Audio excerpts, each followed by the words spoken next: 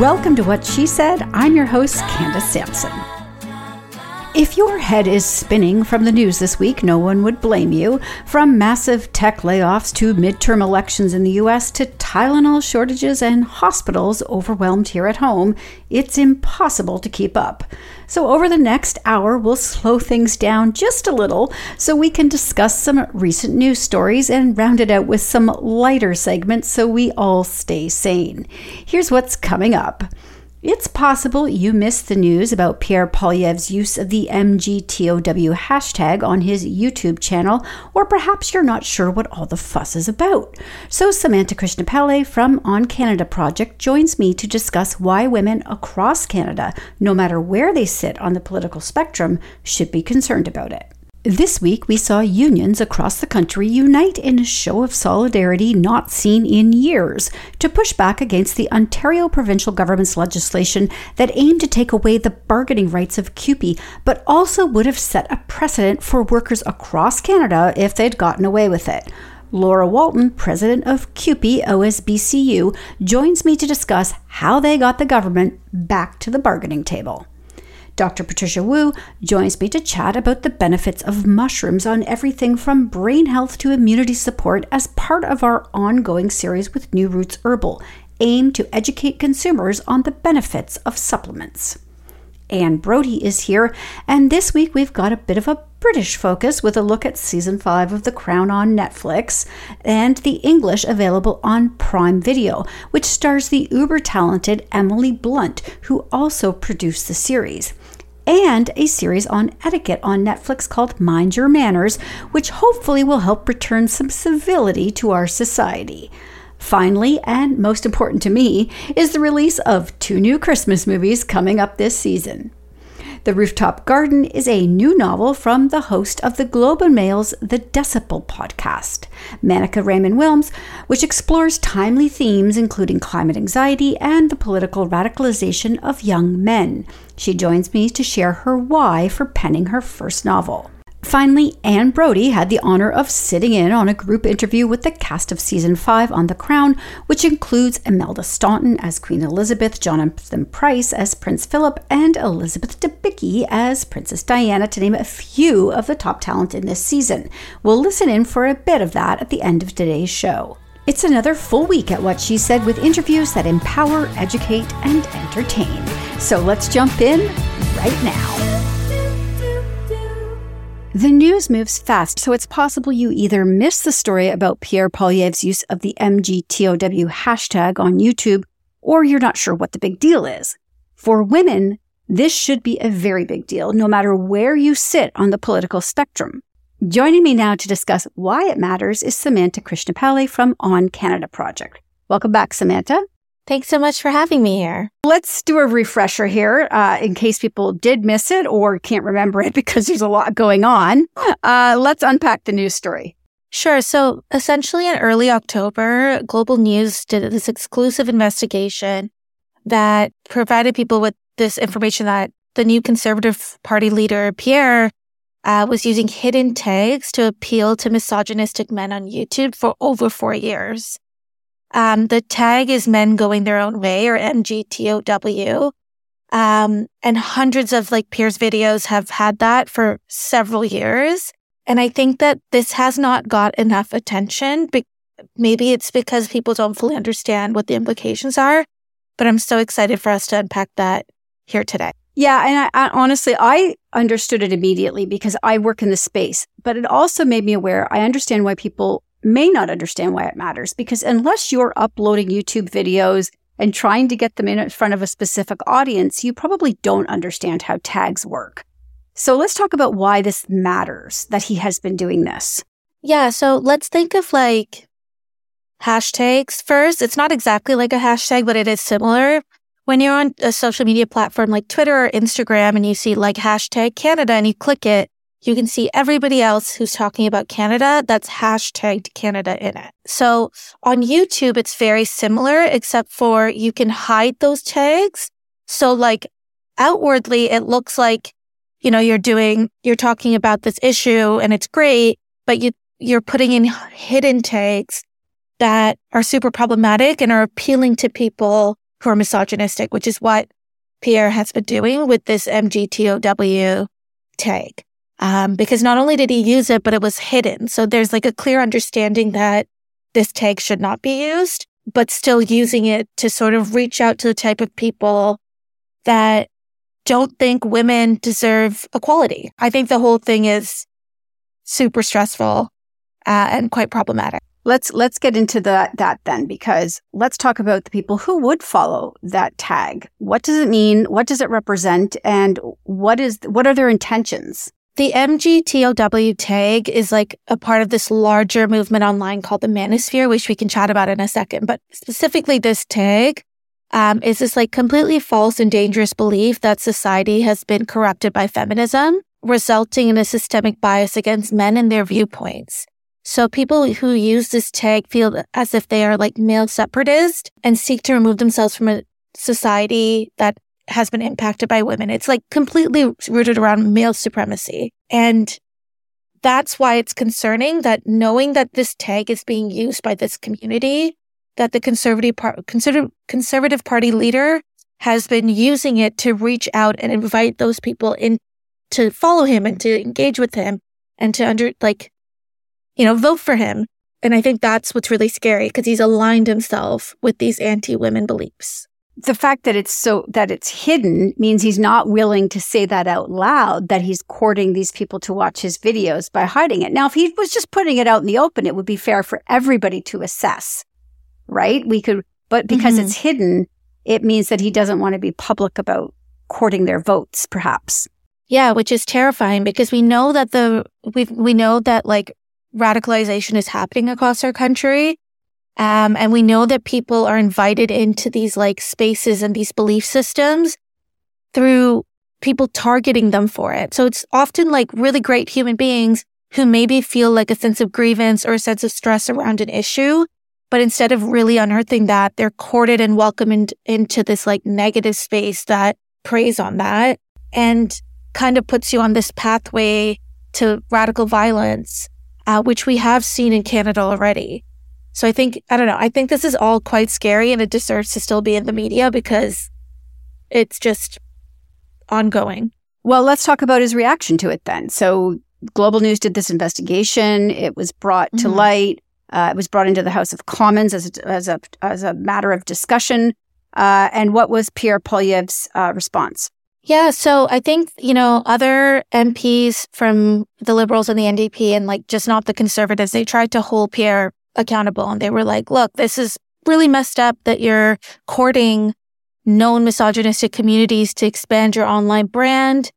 And instead of like acknowledging it and being like, yeah, this is really messed up, I shouldn't have done this, or whatever the case may be, Pierre instead just gave like this sort of weird statement of, I condemn forms of misogyny, including when the PM fired the very first female Indigenous Attorney General, which is like a big sprout of like whataboutism where, they're acknowledging that there's this giant issue and instead of dealing with it, he's trying to pivot us into a different conversation, which perhaps deserves space to be talked about. Like we can talk about that later. But right now we're talking about the fact that he's been using these tags and there was no accountability. There was no apology. Our understanding is that those tags were then removed.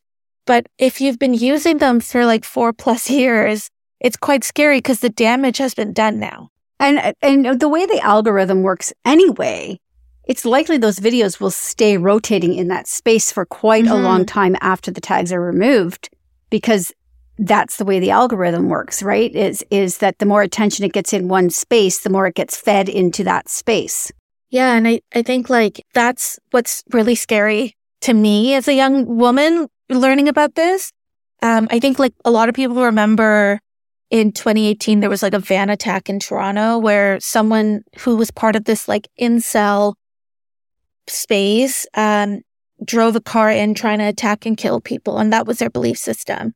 And it's not like the incel community online is connected to the same community that is the men going their own way tag is a part of. And it's called the Manosphere. And it's this giant community of people with varying beliefs that all center around like anti-women. Women don't deserve equal rights. Women don't deserve to have opinions. Women should continue to be like property. Like it's this entire belief system around this. And like that community that Pierre was courting and incels who we know are violent and have done violent things in our country, they're all part of this manosphere. So it's really terrifying that he had this linked in there and that there hasn't been more accountability around the choice to do that for all women across this country. I guess the big question is, and we don't even have time to get into it, but I mean,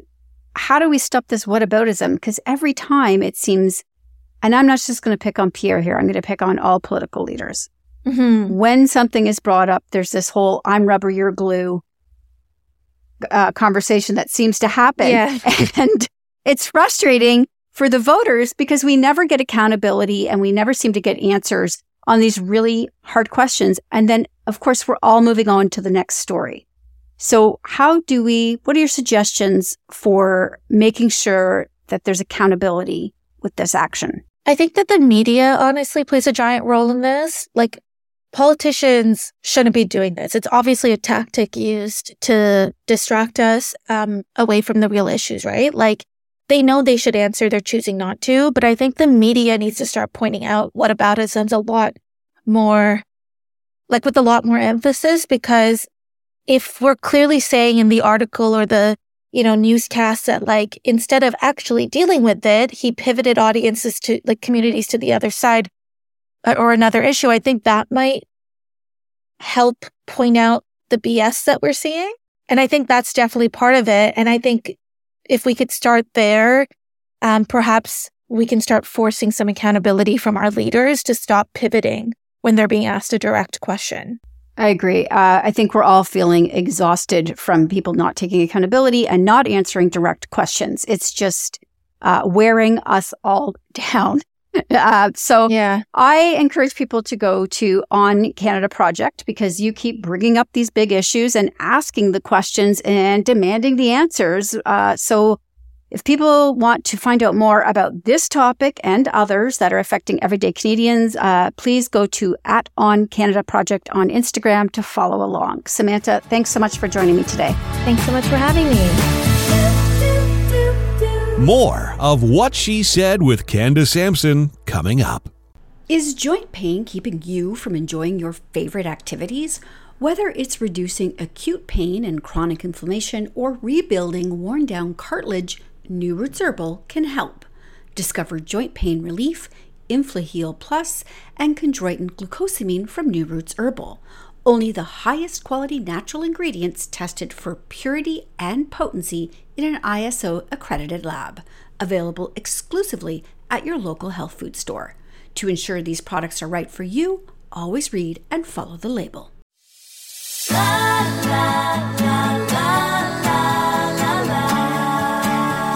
And now, back to Candace Sampson and What She Said. This week, we saw unions across the country unite in a show of solidarity not seen in years to push back against the Ontario provincial government's legislation that aimed to take away the bargaining rights of CUPE, but also would have set a precedent for all workers if they got away with it. Thankfully, they didn't, and it's fair to say that women get a lot of the credit. With 60% of CUPE's workforce comprised of women and consisting of some of the lowest paid workers in Ontario, they still stood their ground and forced the Ford government to back down and get back to the table. Joining me now to discuss what this all means and what we can expect moving forward is the fierce and inspiring Laura Walton, president of CUPE OSBCU. Welcome to the show, Laura. Hi there. I had you on the show, I think it's been a couple of years now, and I feel like you have been fighting this fight now. I have to ask you, what did it feel like on Monday to be standing on that stage with all of those unions from across the country standing behind you and telling people that the Ford government had backed down? What was that moment like for you?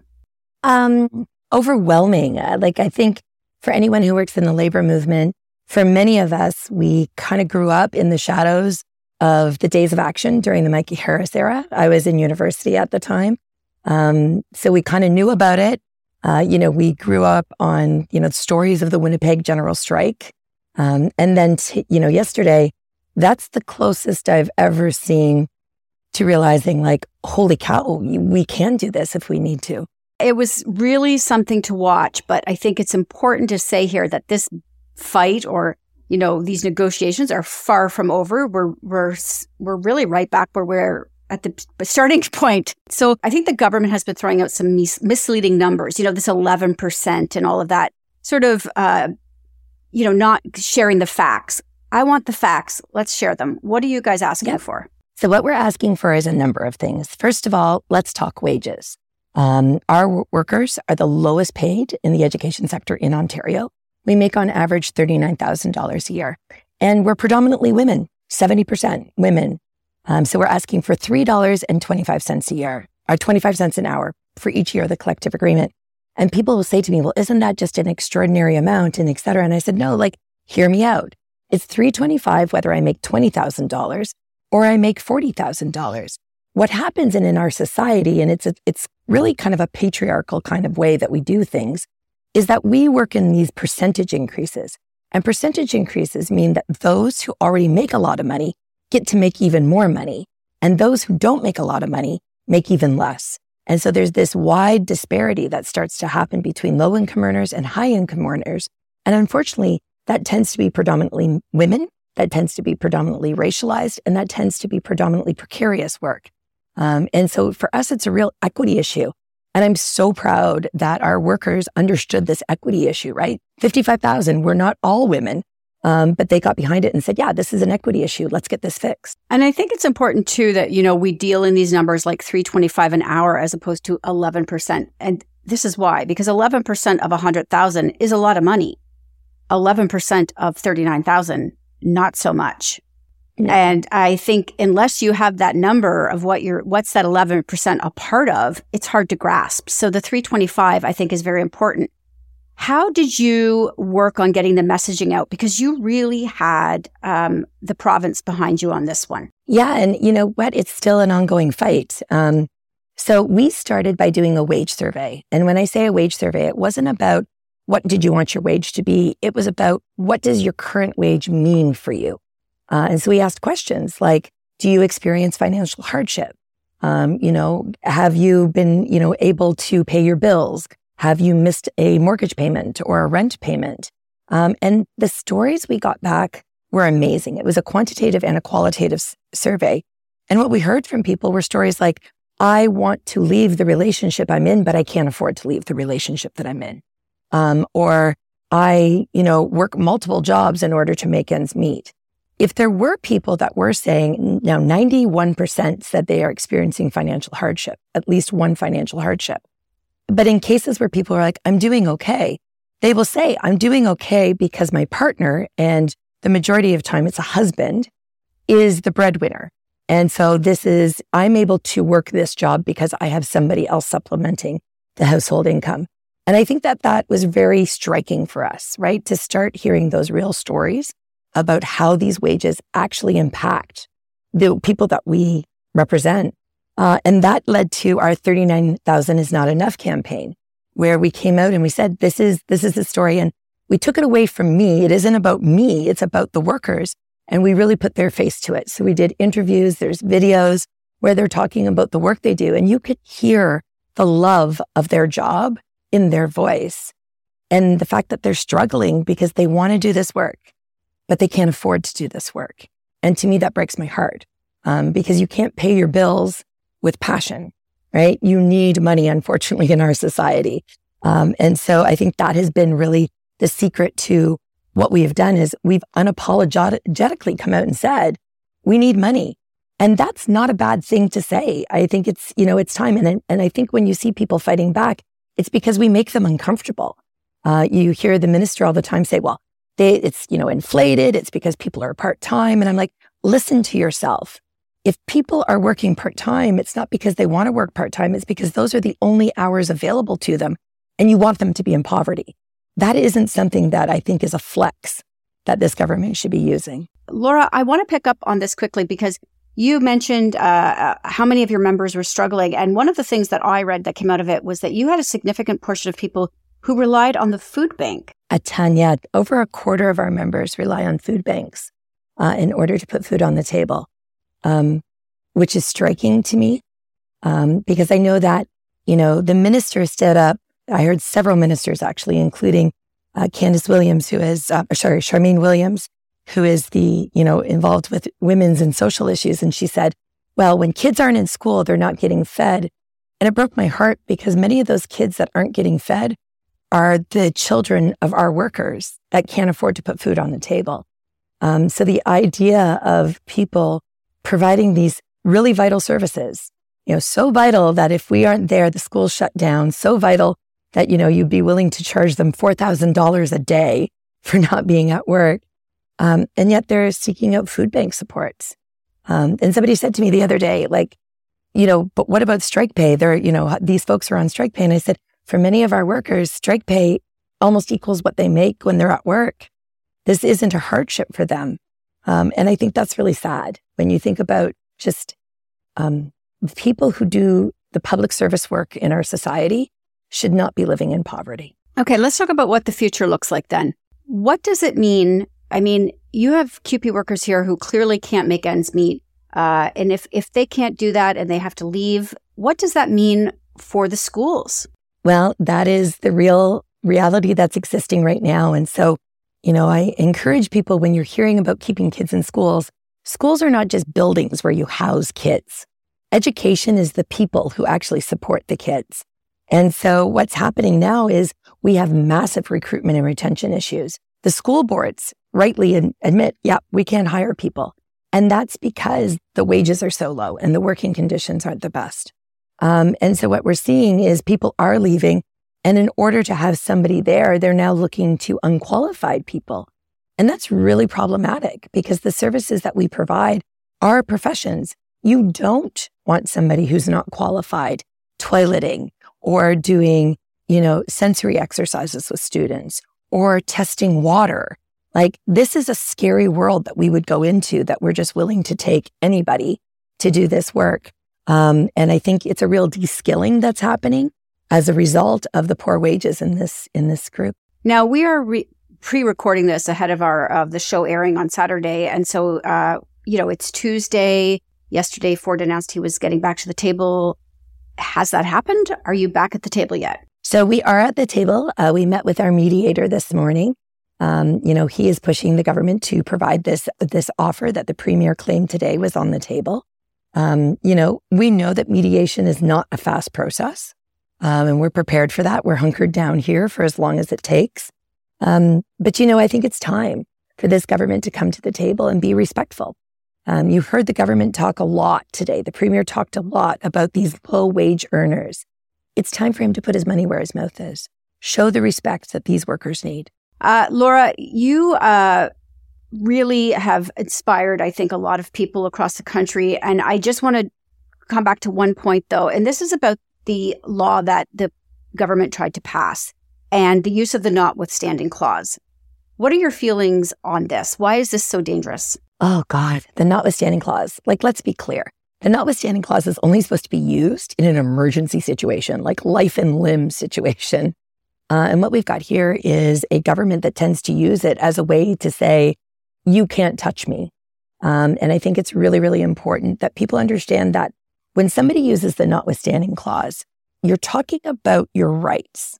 You're talking about interfering, in this case, with your charter rights, your human rights, and your rights to access the Ontario Labour Relations Board.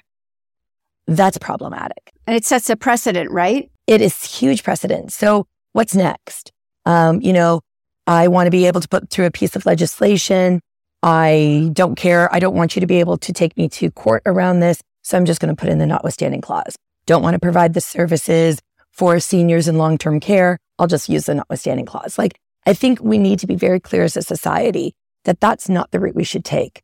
But what gives me hope is that the minute it happened, we as people in Ontario went, not today. And we joined together and we used our voices. And I think we shook off a lot of that apathy that has been in place since the pandemic and said, no, this is something I need to speak up for.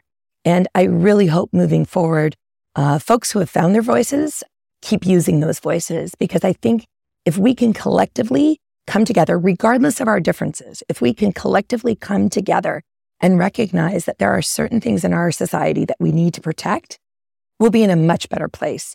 I just wish that we had had that kind of awakening prior to the election. Well, it definitely was late coming, but I'm happy to see it. And workers, I think, realize this week that they definitely have power together to push back and speak truth to power. So I can't thank you enough for all you're doing, not just for CUPE, obviously, but for all unions.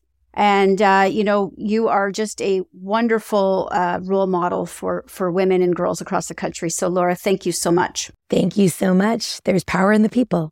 Roughly 1 in 3 Canadians are not getting enough magnesium, which can severely impact their health. Magnesium deficiency can cause muscle weakness, fatigue, headaches, insomnia, irritability, cramping, bloating, and more.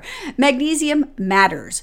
New Roots Herbal offers a wide array of magnesium products, including Heart Mag, Clarity Mag, and Ultra Gentle Magnesium Biglycinate in capsules, as well as a delicious lemon lime powder. Getting enough couldn't be easier. Available exclusively at quality health food stores.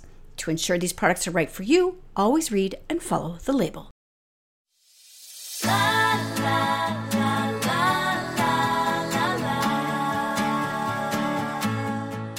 As part of What She Said's ongoing partnership with New Roots Herbal, today we're taking a closer look at mushrooms, not as psychedelics or even as a side dish, but rather as a way to improve our health with supplements. Dr. Patricia Wu is a naturopathic doctor practicing in South Delta, BC, who focuses on brain health and happy aging. She has a special interest in heart disease, metabolic disease, and dementia Alzheimer's prevention. In the clinic, Dr. Patricia enjoys educating and empowering patients to take charge of their health and life. She wants patients to feel confident in their own body's healing abilities and find healthy and sustainable habits that will improve their quality of life. She joins me today to discuss the power of mushrooms. We are hearing so much about mushrooms anymore. It seems to be in every magazine article. I'm seeing it on social media. People are talking about it, drinking it in their coffee. Why are we hearing so much about it? So medicinal mushrooms have been used traditionally for a really long time for anything that comes from anti-cancer or cancer prevention, and just supporting stress and resilience. And now we're seeing it more in shelves just because, like with all health foods, there are trends. And so there are new innovative ways for you to be able to extract the medicinal components in medicinal mushrooms that can now be available and found on shelves. And there's easier ways to consume it rather than trying to eat a bunch of mushrooms at once. There are countless varieties of mushrooms out there. What are the ones that we're focusing on that really help our health? So we're looking at the ones that contain something called polysaccharides, specifically beta-D-glucans. And so those ones are the ones that actually stimulate immune properties or immune cell activity within your body. And these are the ones that are really, especially with the last 2 years, we're looking at something that will help support whole health without having lots of side effects. And do we look to mushrooms to improve brain health, or is it our body, or is it sort of everything? It's pretty much everything. There are certain mushrooms that can help with brain health. Some that I've studied, so reishi, for example, has been studied as a adjuvant therapy for chemotherapy side effects. And so it actually improves your quality of life when you're taking it on the side or in conjunction with chemotherapy treatment. And then there's ones that do help with brain health, like lion's mane, which I love to use in clinic. But everything they all have a general application. And the most popular ones that you are seeing on the shelves are more for immune support. Excellent. So, it's not as easy as going out to the grocery store then and buying mushrooms and frying them up at home. There's a certain way to extract what I suppose the benefits from them. And that requires a particular process, right? Yes. So there are so many different things that you can, or formulations and preparations that you can find on the shelves. Traditionally, people would have dried slices and they'd steep it in hot water for 6 to 8 hours. And then after that, then you're able to drink it as a soup or a stew. But now what we can do is actually use a hot water extraction process, and you can actually measure out the percentage of polysaccharides or the percentage of even beta D glucans, which are the medicinal component that we're looking for. And then you can dehydrate them, and they get encapsulized, so they're easier to consume. And that way you're actually taking a therapeutic dose of them. But then when we're looking at different varieties on the shelves, we've got the dried slices, we've got hot water extract, which is again the best one. There are some products that claim to be dual extract products, and that would mean that it's going through a hot water extraction and then a alcohol extraction. So the reason why we need a hot water extraction is because the polysaccharides are bound in this tight network called chitin. And so chitin, think of it like a popcorn kernel, where the outside is really hard. So you have to actually dissolve the popcorn kernel to actually get to the fleshy, juicy inside, which is the medicinal component that we're going for.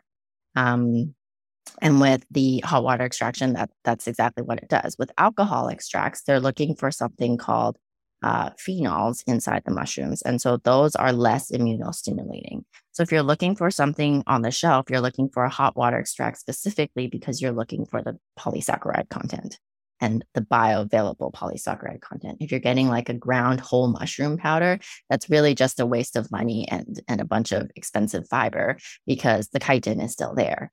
So you really need to look at products that actually have the hot water extract. And then they might actually say the percentage of polysaccharides that the product contains.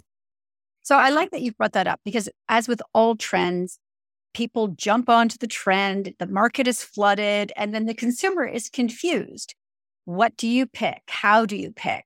So let's walk through that process then. As soon as we walk in the natural health product store, what are we looking for? What types are we looking for? And what are we looking for on the bottle? So when you're going through the health food store, some people might still have dried slices, and that's completely fine for you to purchase as long as you're actually steeping them in hot water for 6 to 8 hours. The only thing is it's a lot harder for you to consume that much amount of liquid as it is by getting just a capsulized product that has already been dehydrated for you. So you really want to aim for looking at a hot water extract product. There is one exception though. There are something called reishi spores, which have been studied. And so what they are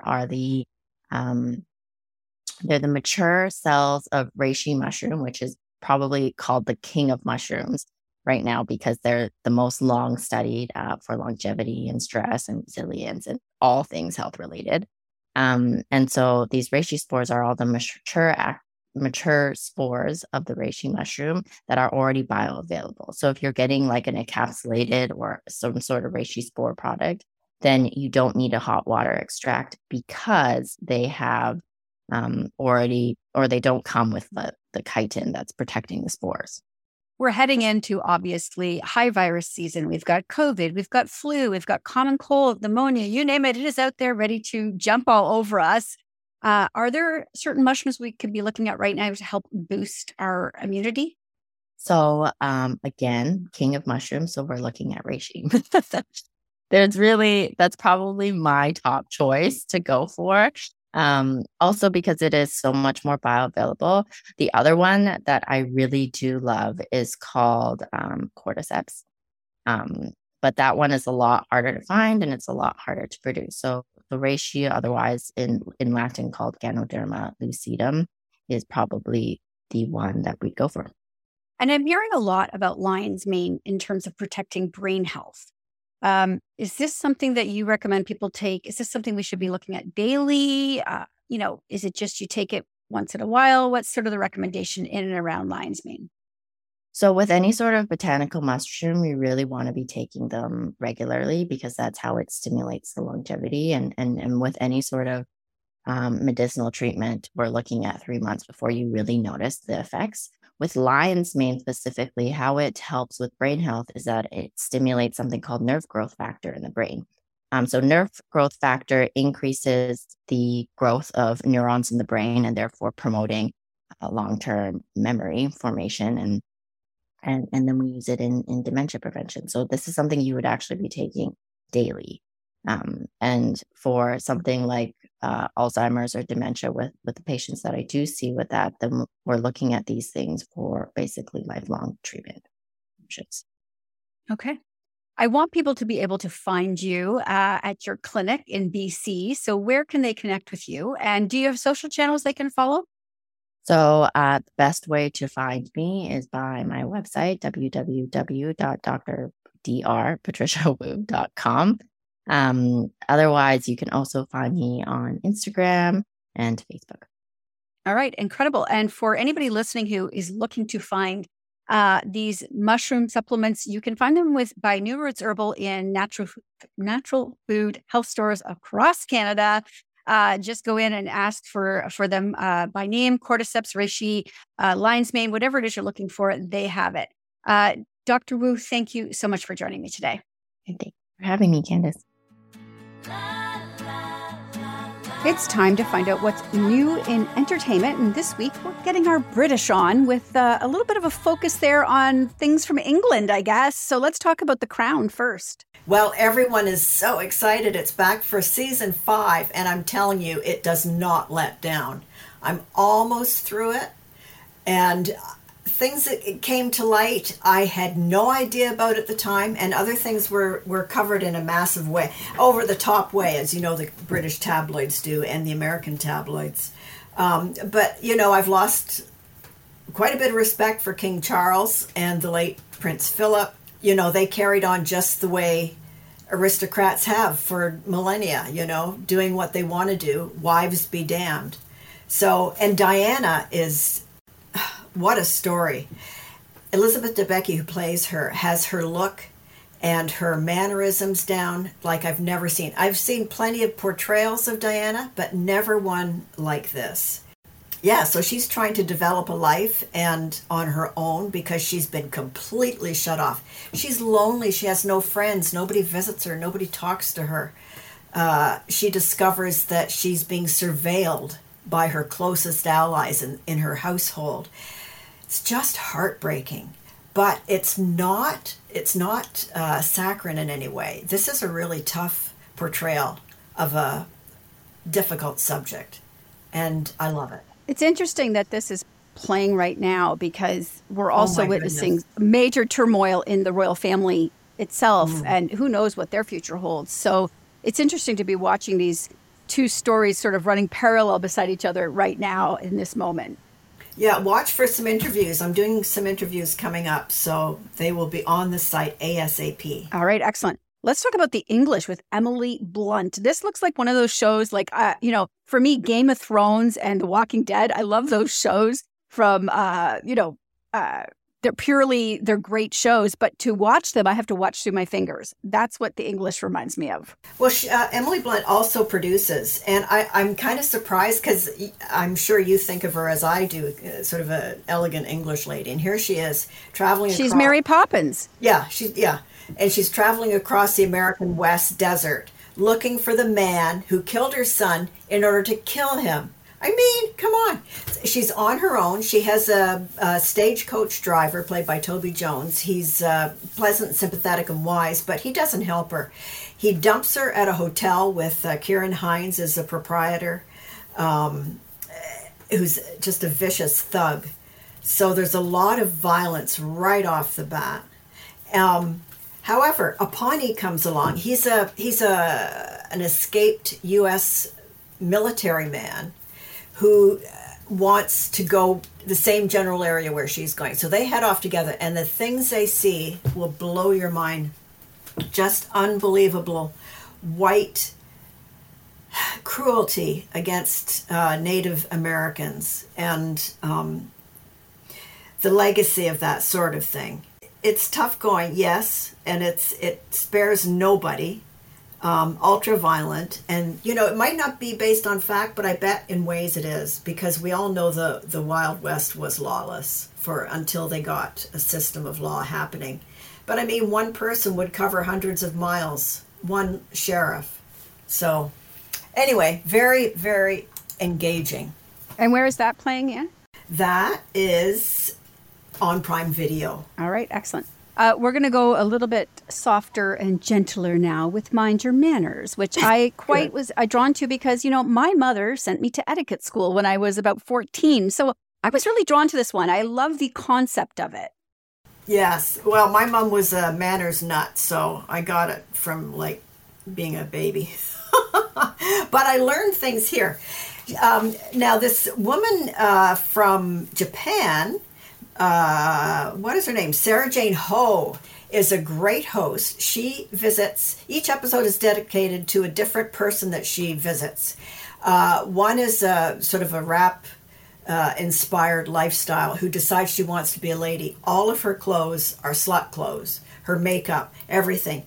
And she convinces her over the course of the show to remove all that things. And she finds that she feels more beautiful and is more beautiful. She also gets her to lower her voice and speak in a gentler fashion. And she finds that things are a bit easier for her then, which is interesting. So she visits all these people, including a young American guy living in Japan.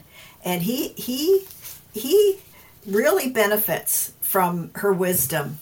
But you learn things like walking, like speaking, like deportment, carriage. That's so important. Just all these things, like you said before we did the show, what you learned in etiquette school gave you confidence to be in any situation. And that's what you see over and over and over again. And if there's one thing people need now, it's to make life easier for others. And that's also what etiquette is. We're in such a tumultuous time now that this is like a lighthouse, this show, Mind Your Manners. And it's on Netflix. Yeah, the timing of it couldn't be better. All right, We're going to wrap it up. You've got all of these. Plus, you've got a look at Wakanda over on whatshesaidtalk.com. But I just want to briefly just mention, it's time. It's Christmas time, and those movies are coming out. I'm so excited. This is all I will watch. I'm telling you right now. Christmas movies from now until Christmas Day. I know, right? And so many channels are having round-the-clock Christmas. Bring it on. Bring it on. But the Santa Clauses, I'm so thrilled to see Tim Allen back in this role. It's one of my favorite series. So this looks really good on Disney. And there's another one coming out with Lindsay Lohan? Oh, Lindsay Lohan. Yeah, my God, she's been through hell and back, right? But she said she missed doing Christmas movies, which was how she got her follow-up to The Parent Trap. So she's starring in Falling for Christmas. So, good times all around. All we need now is bakery. And I've got baking shows coming up. Wonderful. Perfect. All right, Ann. We're going to have you back next week, and we'll have more news shows. And I suspect some Oscar contenders in there next week, too. Yep, you got it.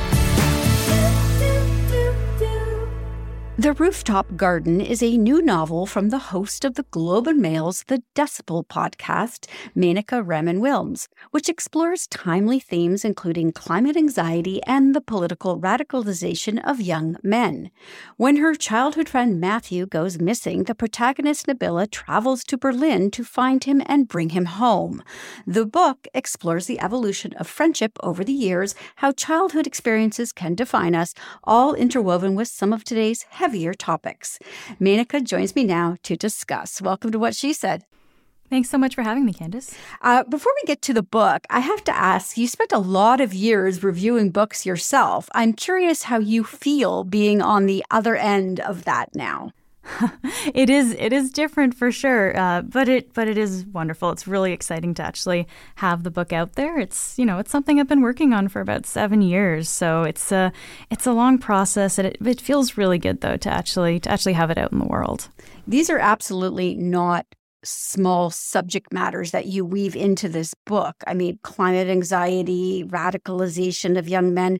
How much research did you do into those topics before you wrote the book? Yeah, I mean, I had to do a fair amount of reading for sure. Like when we talk about stuff like climate change, anxiety, and radicalization, those are obviously big topics. But I mean, the good thing is, like, I work as a journalist, right? So a lot of my day to day is actually kind of dealing with these bigger ideas and like how they're kind of interwoven and how they connect to each other as well. So there was kind of some natural research, I guess, happening, and that's partly why I wanted to write about those things as well, right? Because these are things that are kind of in the discourse these days. These are things a lot of people are thinking about. So there was a fair bit of background reading and stuff that I would have had to, I think early on especially, had to do. But a lot of it happened kind of naturally too, just as reading and watching the news. And your main characters, where did you draw your inspiration for them? It's actually really hard to remember, honestly, where those characters come from, because after a while working with these characters, they just seem to kind of be people you've always known in your head. But I think it's just, kind of going back to like looking at different, like how kids interact and how kids play. Because I think, part of the book is when these two are kids. They're about 8 years old playing in this rooftop garden. And I know I've done a lot of babysitting over the years. I've interacted with a lot of kids those ages, and you just kind of see how the dynamics are there. And yeah, I think that's really where it came from. And I was starting to think when I was writing this, how do you, I guess, when you have people who grow up, you see their experiences as an adult. I was thinking about kind of working back, right? What are the things that happened in your childhood or experiences you have as kids that kind of, maybe signal or reveal a little bit about the place where you end up as an adult? Yeah, there are moments in the book where, they're pretending that, the earth has completely changed and life is totally different. And I remember that as a child, playing that. It's very well written. I love that part of it because it did remind me very much of my childhood and the imaginations we have. How much of your own experience did you draw into the book of, places you've been around the world, your views on what's happening right now in terms of climate and radicalization? Well, yeah. So, I mean, the book is set in Berlin, and my experience in Berlin did for sure have a big impact on all of this. So I lived in Berlin for 6 months in 2015, and it was a really interesting time to be in Germany because that was of course the year there were a lot of migrants coming over from parts of the Middle East, other parts of the world into Europe and into Germany in particular. Germany brought in like 1 million people that year over the time that I was there. It was also the fall of when the Paris attacks happened, and so there was this kind of this real palpable fear that and kind of an anxiety that was in Berlin at the time and a lot of parts of Europe, and it was the first time I've actually spent that extended amount of time in Europe, and I was just noticing, how different, how close everything is, or how you're close to different parts of the world, I guess, in Europe as opposed to North America. I think honestly, just physically, geographically, right? If you're in Canada, you're far away from a lot of other places, and I was feeling when I was in Berlin that fall how close everything kind of seemed to one another. And so there was a lot of stuff, as I'm saying, a lot of people coming into Germany. There was kind of the political rhetoric that was kind of ramping up at that time too, and then the fear with these attacks that were happening. That was that just it made me start to think about how these things are kind of interconnected and how I guess how people respond to that kind of fear as well. And now that you've written your debut novel, and are you, I mean, I know I've talked to a lot of authors on the show, so are you already gearing up for the next one? Yeah, that's always the question, isn't it? It's, I've got some kind of early stage ideas, I think, for the next one, but it's such a process of I think brainstorming at first, right? So I've got some very loose ideas, but it's taking a while to come together. But the thing is, I don't think I'll ever be kind of able to stop writing. I know I'm always going to have something going on in the background in terms of fictional writing. So it's in the very, very early stages, I'll say. Well, let's let you enjoy the moment of the rooftop garden for now. Where can people find the book, and where can they keep up with you? Yeah, thank you so much for suggesting that. So the book is available now in a lot of independent bookstores. It's also available online. You can order it from Amazon. You can order it from Indigo. You can also order it from the publisher, Harbor Publishing and Nightwood Editions online. And you can follow me on Twitter. I'm there at MainikarW. And you can also listen to The Decibel, which is the Globe's daily podcast. You'll hear that 5 days a week, Monday to Friday. Incredible. Thank you so much for joining me today. I have to tell you, I'm halfway through and I am riveted. Fabulous book. So thank you so much for joining me. Thank you so much, Candace. More of What She Said with Candace Sampson coming up. Medicinal mushrooms offer a multitude of health benefits, including immune support, improved energy, and stress reduction. Medicinal mushroom extracts from New Roots Herbal are hot water extracted, providing you validated potency so you can get their full health benefits. Discover reishi, lion's mane, or resilience, a 7-mushroom blend. Find the complete selection of medicinal mushrooms extracts from New Roots Herbal exclusively at quality health food stores. To learn more, visit newrootsherbal.com. To ensure these products are right for you, always read and follow the label.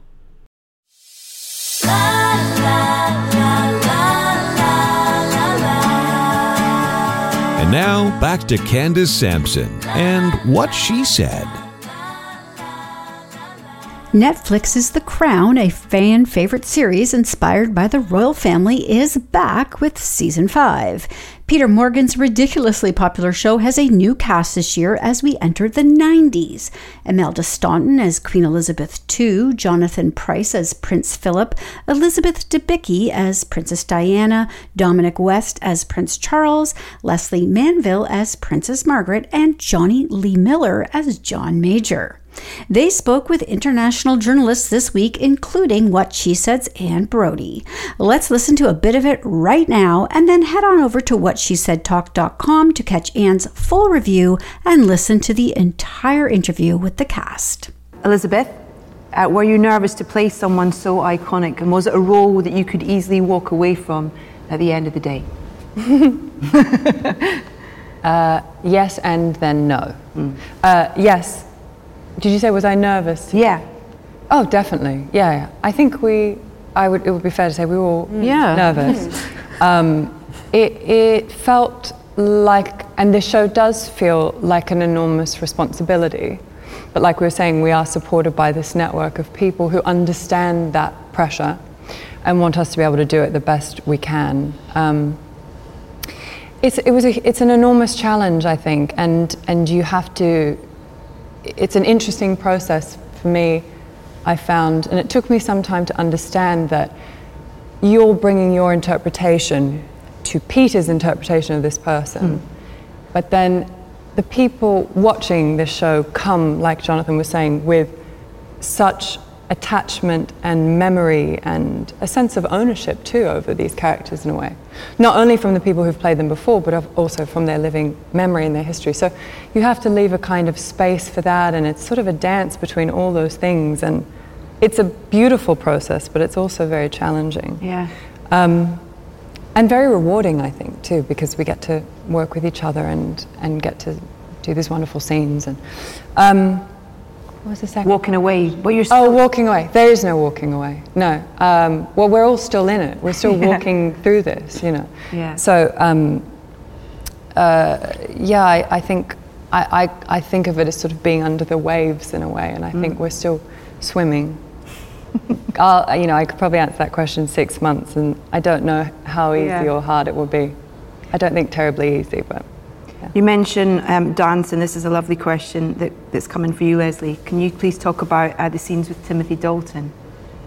Yes, well, Timothy Dalton comes into episode 4 and plays Peter Townsend, who, I'm sure everyone knows was Margaret's erstwhile love.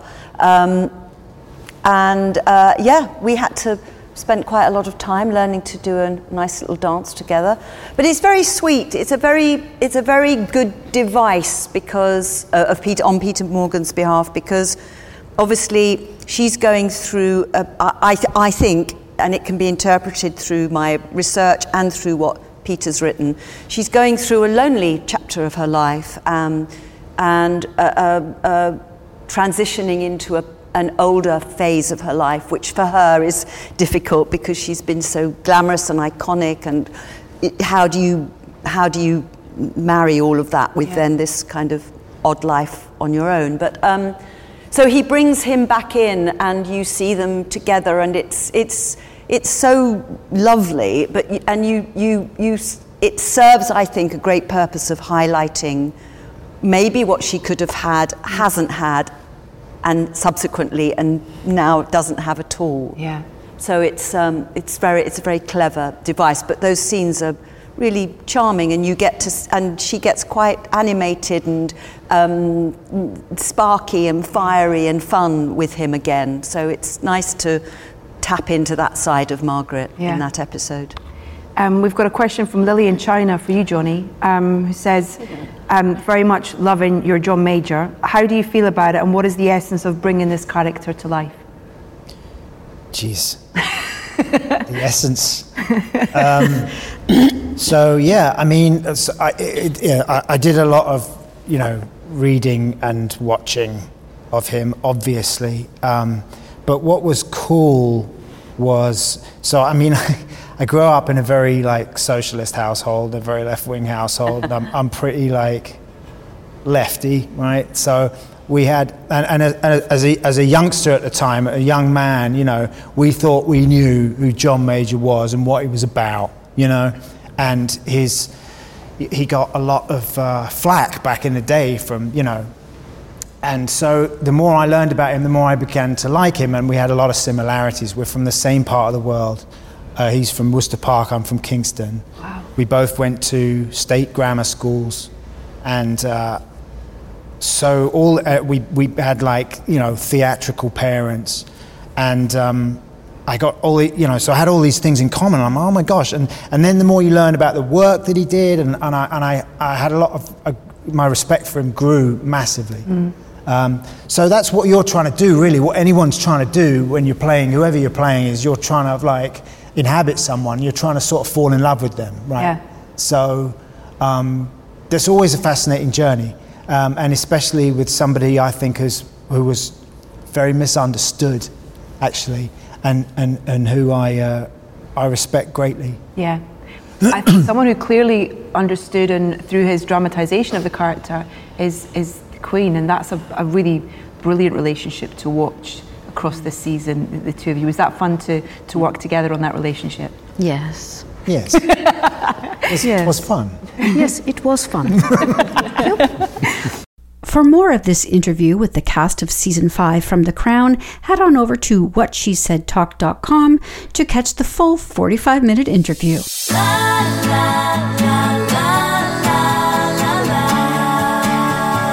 That's it for What She Said this week. Stay up to date with my newsletter by signing up at whatshesaidtalk.com, and be sure to follow on social at What She Said Talk on Facebook, Instagram, and Twitter for videos of these interviews and more.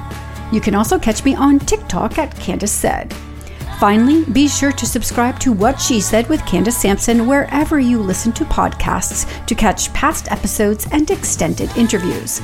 I'll be back next week with more What She Said.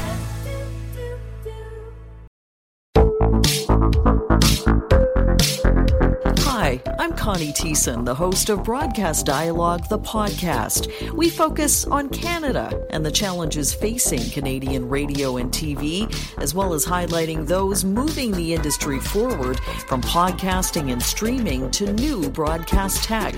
Check us out at broadcastdialogue.com or your favorite podcast app. Come on a journey like no other, where you will discover many roads that will lead you to a happier, healthier, and more stress-free life. And the beauty is, you don't need any vacation time for this adventure. The journey will come to you. Join Avery Rich on your very own journey into yoga. Along the way, she will demystify yoga poses and guide you into a yoga posture or short sequence, all in less than 15 minutes. You have nothing to lose but stress. The Journey into Yoga podcast. It's not for people who like yoga, it's for people who don't like yoga. Follow or subscribe on Apple Podcasts, Spotify, Amazon Music, or at AveryRich.com. Another Sound Off Media Company podcast.